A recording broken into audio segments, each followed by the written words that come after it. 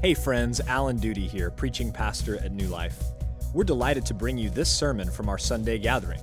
For more information or to support our ministry, visit us online at newlifecs.net. Thank you, and enjoy the following message.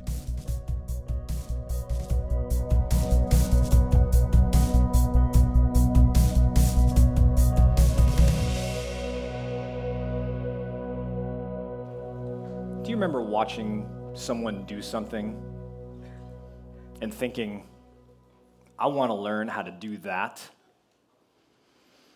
That was me watching my dad build stuff as a kid. I loved everything about it. I loved the tools and the smell of the sawdust and all of it, and I thought, I want to learn how to do that. And so I spent most of my childhood watching my dad helping my dad. We laugh about it now, Dad, you can yell, hand me the wrench louder, but I still don't know what a wrench is. And so when Kendra and I got married 17 years ago and we had 415 showers, I didn't get anything. Nothing. No guys ever get anything. But my dad, he pulled me aside after one of the showers. He said, hey, I got something for you. And he gave me a DeWalt drill. And 17 years later, I'm still looking for anything to drill. I'll drill it all. There's one time in Scripture that the disciples asked Jesus to teach them something. It wasn't how to preach. It wasn't even how to heal people, perform miracles. In Luke chapter 11, they listened to him talk to his heavenly Father, and they said, Lord, teach us to pray. Teach us to pray? And we take it for granted that everybody knows how to pray. That seems like asking to be taught how to breathe. Why would anyone ask to be taught how to pray? But friends, I think most of us pray far less than we want to pray. And I think from our prayer lives, we're often only praying for immediate physical needs. And so we do need to be taught how to pray. We need to learn how to pray both individually and together as a church. Last month, we started a series called Back to the Basics. We're trying to get back to the brass tacks, the basics of the Christian life together. So we've talked about God and His world. We've talked about God and His word. We've talked about God's people, the church. Last week, we started talking about Christian worship, and we talked about the importance of preaching the word. And so today we're going to continue talking about Christian worship as we talk about praying the word. We're going to learn this morning together from Jesus how to think about prayer and its role in the life of the church and how to do it together as the worshiping community of God's people. So let's take a look at the text here. We're going to actually pick up in verse 9. We started in verse 5 for the reading, just for the context. We're going to pick up with the prayer itself. In verse 9, Jesus says, pray then like this. And so what he's doing is he's giving us a model, he's giving us a form that we can copy. We can use these exact words, of course. In fact, in Luke 11, Jesus says, say this when you pray. And so we can use these exact words, but what he's doing here is he's giving us a form, even though he himself often prayed in other ways at different times, a form that we can use to pray as God's people. So what do we learn about prayer from these verses? Well, the very first thing we learn is how we should address the Lord when we pray.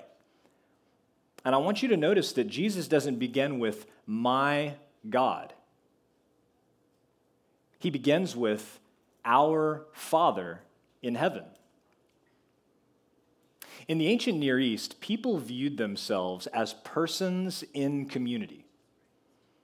They didn't view themselves primarily as individuals. So you viewed yourself and how others viewed you.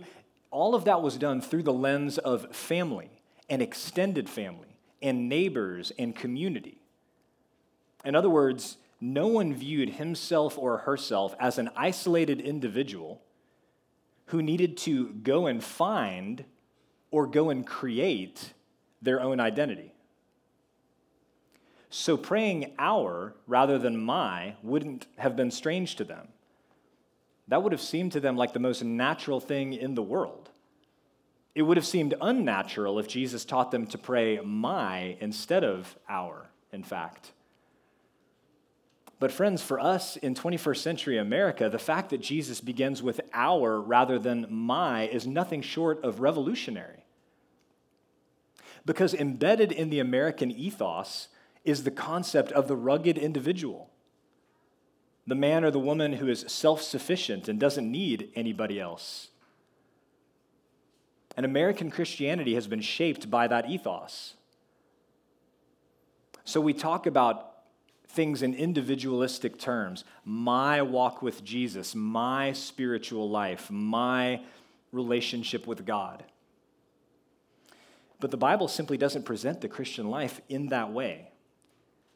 When we read the New Testament, whether it's the Gospels or the book of Acts or any of the letters, what you find is that the Christian life is always presented as life in community. And not just any community, but a spiritual family. So Jesus teaches us to address God how? As Father.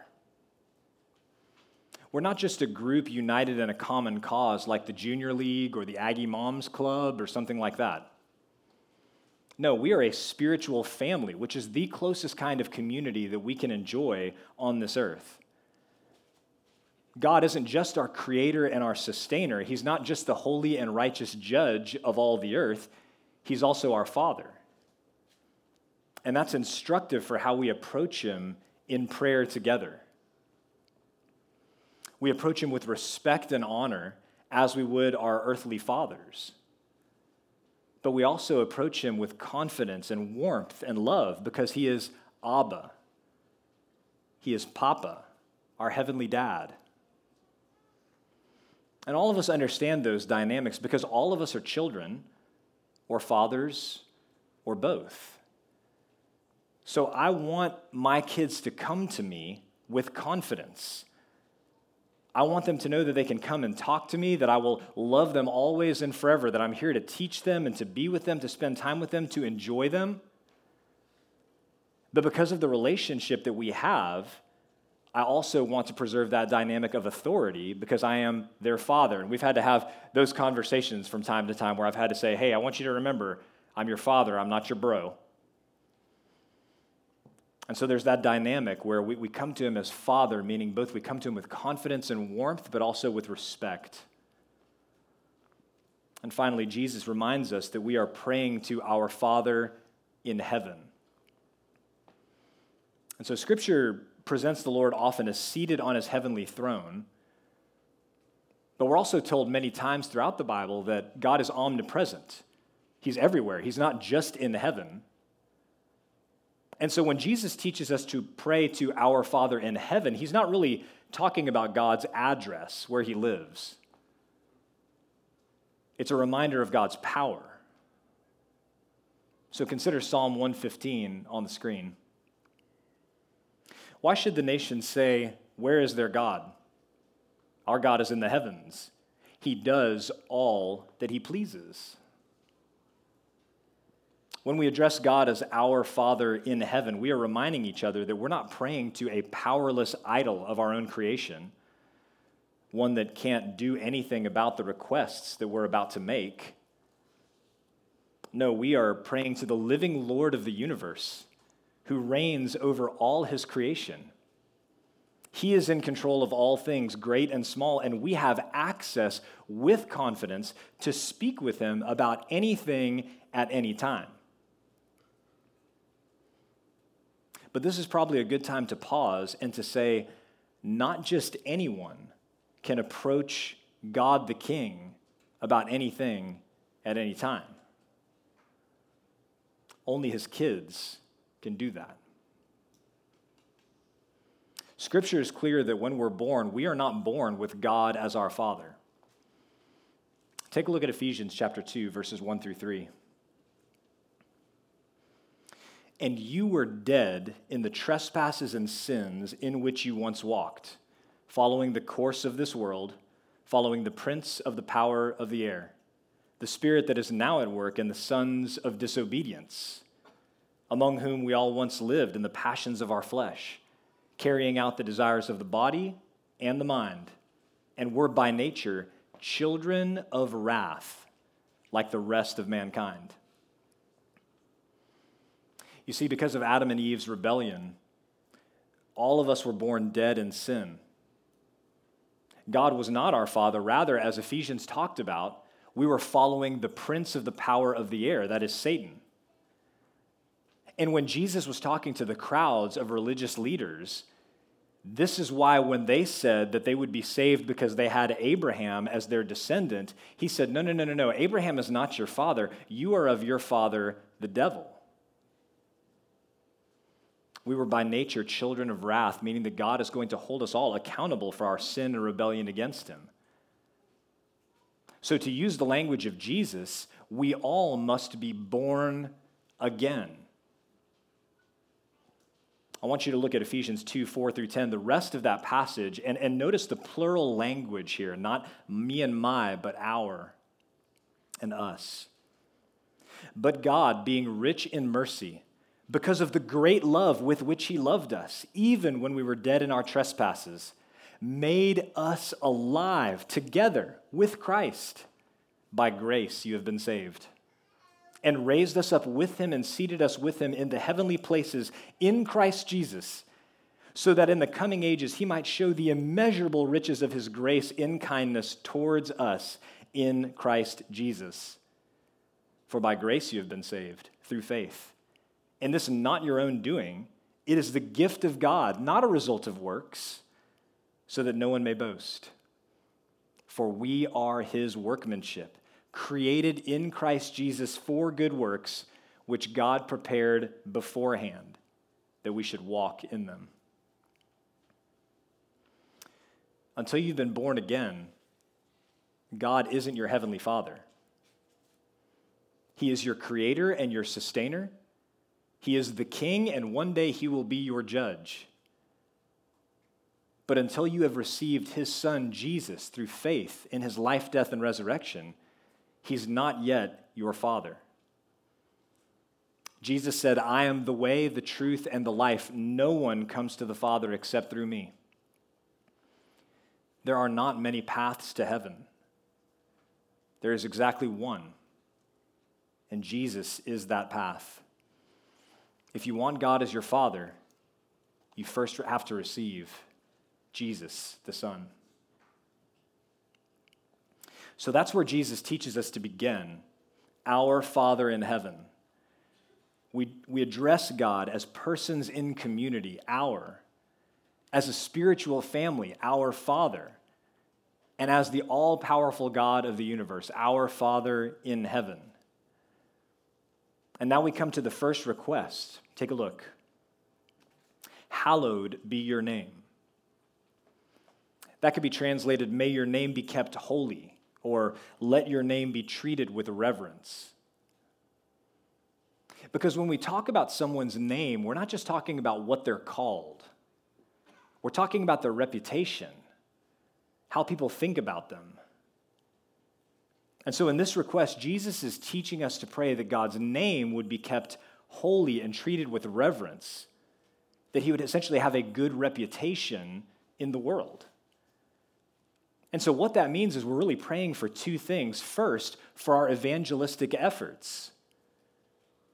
Because, of course, people can hardly be expected to treat God's name as holy if they've never heard of him, or if they have heard of him, but they don't yet worship him. And so when we pray, hallowed be your name, we're praying for our own efforts in evangelism, our own efforts in missions, so that the gospel goes forward and more people will treat God's name as holy because they become worshipers of him. So we're praying essentially for our own evangelism, but secondly, we're praying for the church's holiness. We all know that one of the main complaints against the church and against the Christian faith is outsiders who say that the church is full of hypocrites.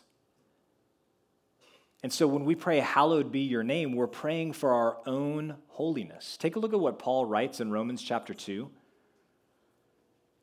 He's talking about the Jews here, and he says, for as it is written, the name of God is blasphemed among the Gentiles because of you. So when we pray, hallowed be your name, we're remembering that people draw conclusions based on associations. And if we're associating ourselves with the name of God, then they are going to draw the conclusions that they draw based on the way that we live our lives. So we're praying for our own holiness.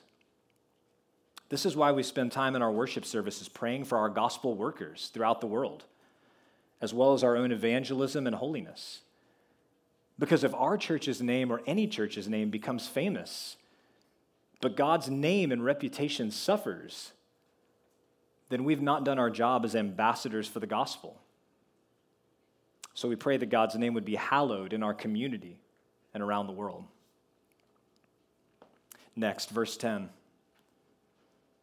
Your kingdom come, your will be done on earth as it is in heaven. What does it mean when Jesus prays, your kingdom come? Well, I appreciate the way that Greg Gilbert talks about the kingdom. Take a look at this quote from him. He says, kingdom is a geographical word for most of us. That's not the case in the Bible, though. Biblically speaking, the kingdom of God is best understood as more of a kingship than a kingdom, as we usually use that word. As the Bible talks about it, God's kingdom is not just his rule and reign, it is his redemptive rule and reign. It's the loving sovereignty he exercises over his own people. So there is a sense in which God's kingdom has already come. When Jesus began his public ministry, he preached saying, repent, for the kingdom of heaven is at hand. It's here now. So there's a sense in which the kingdom of God has already arrived. It arrived with Jesus. But there's another sense in which the kingdom of God hasn't come yet. Not fully, anyway. When Jesus returns in glory, not as the suffering servant, but as the conquering king, his kingdom will be consummated, and then everyone will submit to his rule and reign. But that's not the case now. And that's why we pray, your will be done on earth as it is in heaven. Now, you might have read this before or heard this before and thinking to yourself, like, why do we pray for God's will to be done? I mean, isn't that going to happen anyway? Isn't God's will already done in heaven and on earth? Why would we pray for God's will to be done? Well, in heaven, God's will is done perfectly without any rebellion or opposition. And that's because all of the angels who rebelled and opposed God were cast out of heaven along with Satan. So now, currently in heaven, there is nothing but willing, joyful obedience. But on earth, things aren't that way, are they? The war that ended in heaven when God cast out Satan and the rest of the rebellious angels is still raging on this earth. For one thing, there's still rebellion among unbelievers. They lack both the ability and the desire to obey God, to do his will. But even believers don't always submit to God's will because we are not yet made perfect. Through faith in Christ, we've been declared righteous, but we won't be made completely righteous until Jesus returns to consummate his kingdom. So that's why we pray, your kingdom come, your will be done on earth as it is in heaven. We're praying for Jesus to return because that's the only thing that will ultimately and permanently fix the situation. We're praying for God's will to be done among us, his people, as it is done perfectly in heaven by the angels. Because you see, friends, the church is supposed to be a picture. It's supposed to be a foretaste of what life is going to be like in the kingdom when Jesus returns and everyone does his will. So when people from the outside look at us, when they look at the church, we want them to see a compelling picture that draws them to faith in Christ, and they say, I want to be a part of that kingdom. I've already put my hope in all of the kingdoms of this world, whether that's business and economics and making money, or that's the kingdom of politics, or the kingdom of influence or whatever else. I've already tried all of that stuff. Those kingdoms aren't good. I want to be a part of that kingdom that those people are a part of. We want it to be that kind of compelling picture because we are submitted to Jesus Christ and to his will. Now, starting in the next verse, in verse 11, there is a noticeable shift in the prayer. Because up to this point, what have we been doing? We've been praising God. We've been acknowledging who he is. We've been praying for his priorities to be accomplished. And now only after all of that does Jesus teach us to shift to focus on our needs and our requests. So we begin by asking for provision. Give us this day our daily bread. We learn in Deuteronomy, and Jesus quotes this when he's tempted in the wilderness, that man does not live on bread alone. And friends, the word alone is very important because plenty of people, going back to the Greco-Roman times and still today, separate the physical and the spiritual. And they act as though we're not integrated beings, mind, body, soul, and spirit. But we are. So God says we don't live on bread alone, not that we don't live on bread at all. Unless, of course, you're on a gluten-free diet like I've been on. And then there's another question, what are we even living for? Not sure. When we ask God to give us our daily bread, what we need to survive each day, we are acknowledging that he is our ultimate provider. He is the one who supplies everything we need, every heartbeat, every breath, and food for each day. But you see, we forget that. And we forget that because we've got pantries and refrigerators and freezers full of food. No matter where you live less than a mile from some place that sells groceries. You have money and the ability to purchase what you need. So we forget this, but then we get some reminders every once in a while, don't we? A hurricane comes through. Or we get a freeze that knocks out all of the power for a week.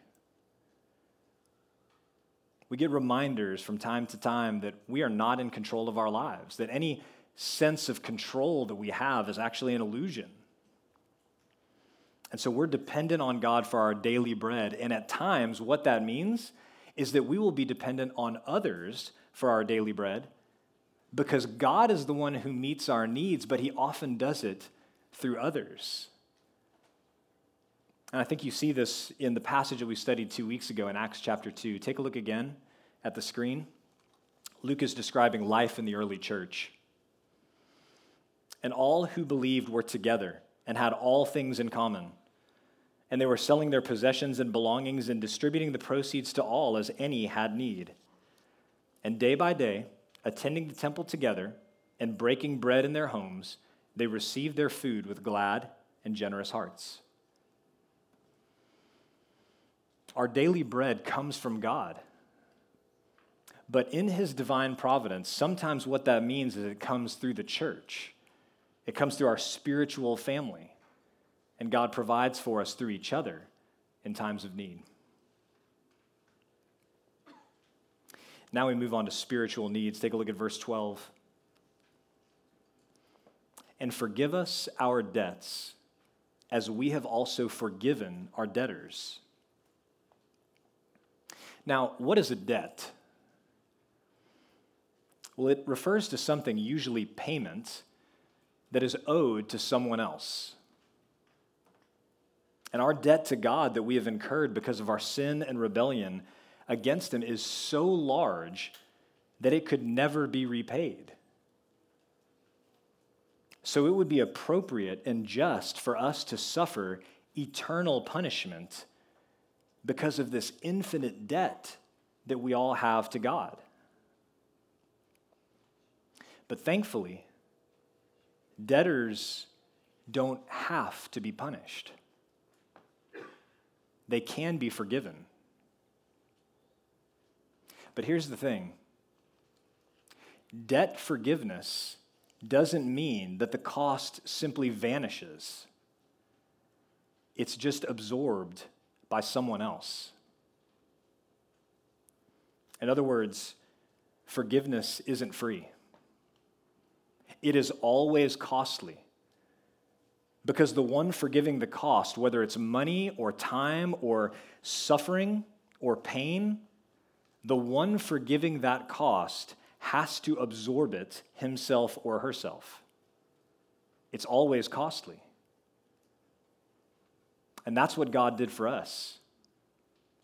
He didn't simply wave our sins away as if they were no big deal.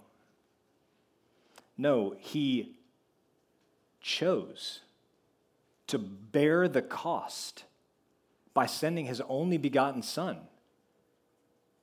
to pay for them in our place on the cross. That's the choice he made, to absorb the cost of our sin. So when we gather as a church and we take the Lord's Supper, we spend time praying and confessing our sin and asking for forgiveness and reflecting on the work of Christ that's done on our behalf. We're remembering the cost that he absorbed to forgive us our debts. But I want you to notice in verse 12 that when we ask for forgiveness, how do we do it? We do it as we have also forgiven our debtors. Friends, Jesus assumes that if you are asking God for forgiveness, you have already forgiven those who have come to you and asked for forgiveness as well. Asking God for forgiveness but withholding it from others who are repentant is not an option. Jesus makes that very clear in verses 14 and 15. Take a look down there. For if you forgive others their trespasses, your heavenly Father will also forgive you. But if you do not forgive others their trespasses, neither will your Father forgive your trespasses. So, our forgiveness is conditional? Well, not exactly. God clearly reveals in his word that there's nothing that we can do to earn forgiveness, and that includes forgiving others. His grace is a gift to us. But Jesus does teach, both here and in the parable of the unforgiving servant in Matthew 18, that we cannot expect to be forgiven by God if we refuse to forgive those who come to us and ask for forgiveness. Because you see, a willingness to forgive is a mark of anyone who knows how much they have been forgiven. This is one reason we examine ourselves before we take the Lord's Supper. Because taking communion is a reminder that our forgiveness came at the exorbitant price of Jesus' broken body and shed blood. We cannot take the Lord's Supper while living in disunity or in unforgiveness towards our brothers and sisters in Christ. Forgiven people forgive. And now let's take a look at this last request, verse 13. And lead us not into temptation, but deliver us from evil. Now, this is another part that can be confusing to us at first glance, because we know from James chapter 1 that God cannot be tempted by evil and that he himself doesn't tempt anyone. So here, we're not praying that God wouldn't do something that he promises not to do. The word temptation could also be translated trial or testing.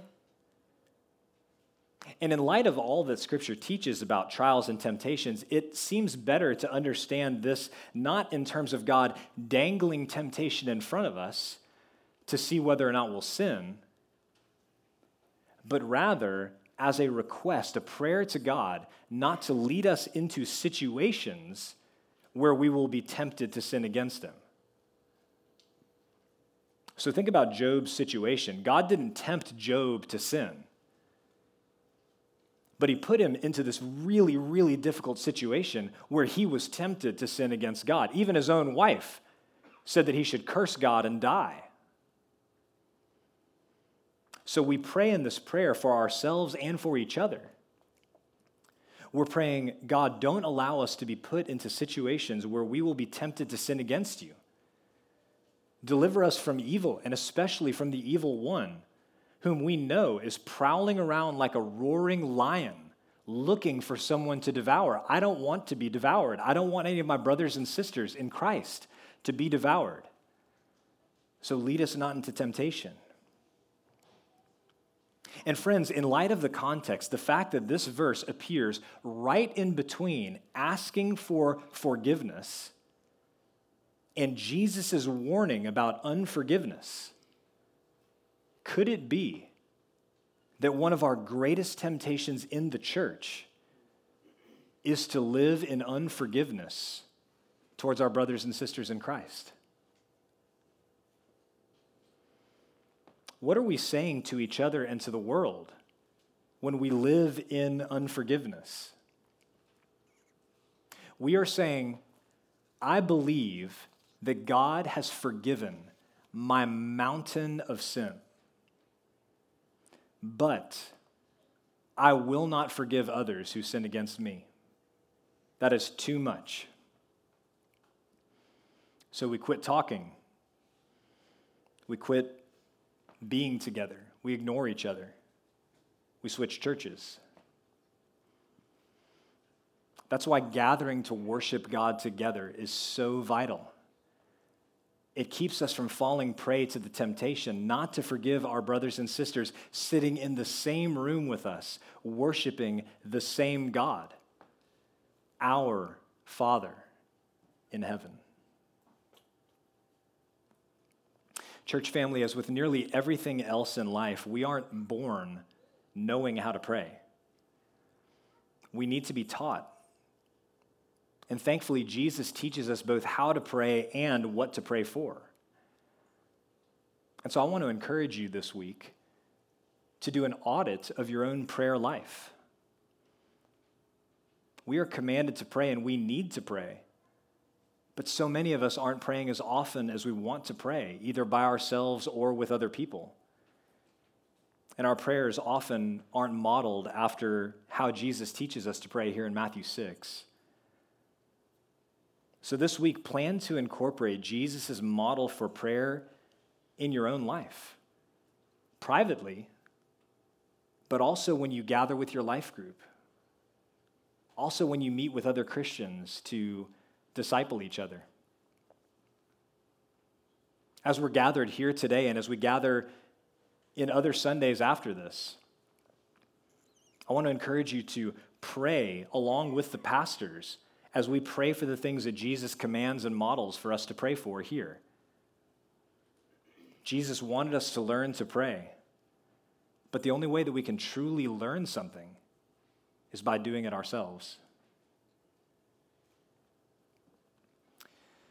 And if you're here today and you're not yet following Jesus Christ, I want to encourage you to consider the idea that you are in debt to God and you need his forgiveness. If you believe that God exists, do you believe that you need forgiveness from him? And if you believe that you need forgiveness from God, do you believe that he owes it to you? Or do you believe it's something that you'll have to ask for in the hope that he will grant it? Take a look on the screen at 1 John chapter 1. If we say we have no sin, we deceive ourselves, and the truth is not in us. If we confess our sins, he is faithful and just to forgive us our sins and to cleanse us from all unrighteousness. God is already your creator and your sustainer. He is the king, and one day he will be your judge. But he also wants to be your father. He wants to adopt you into his spiritual family.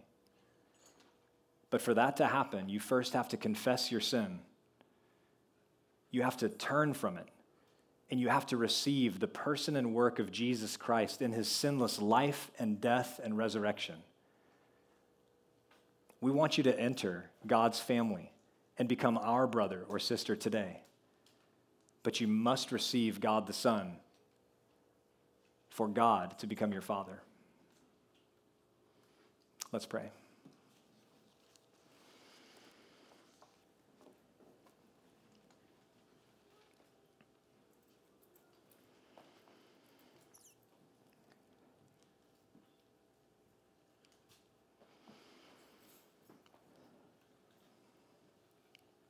Father, thank you so much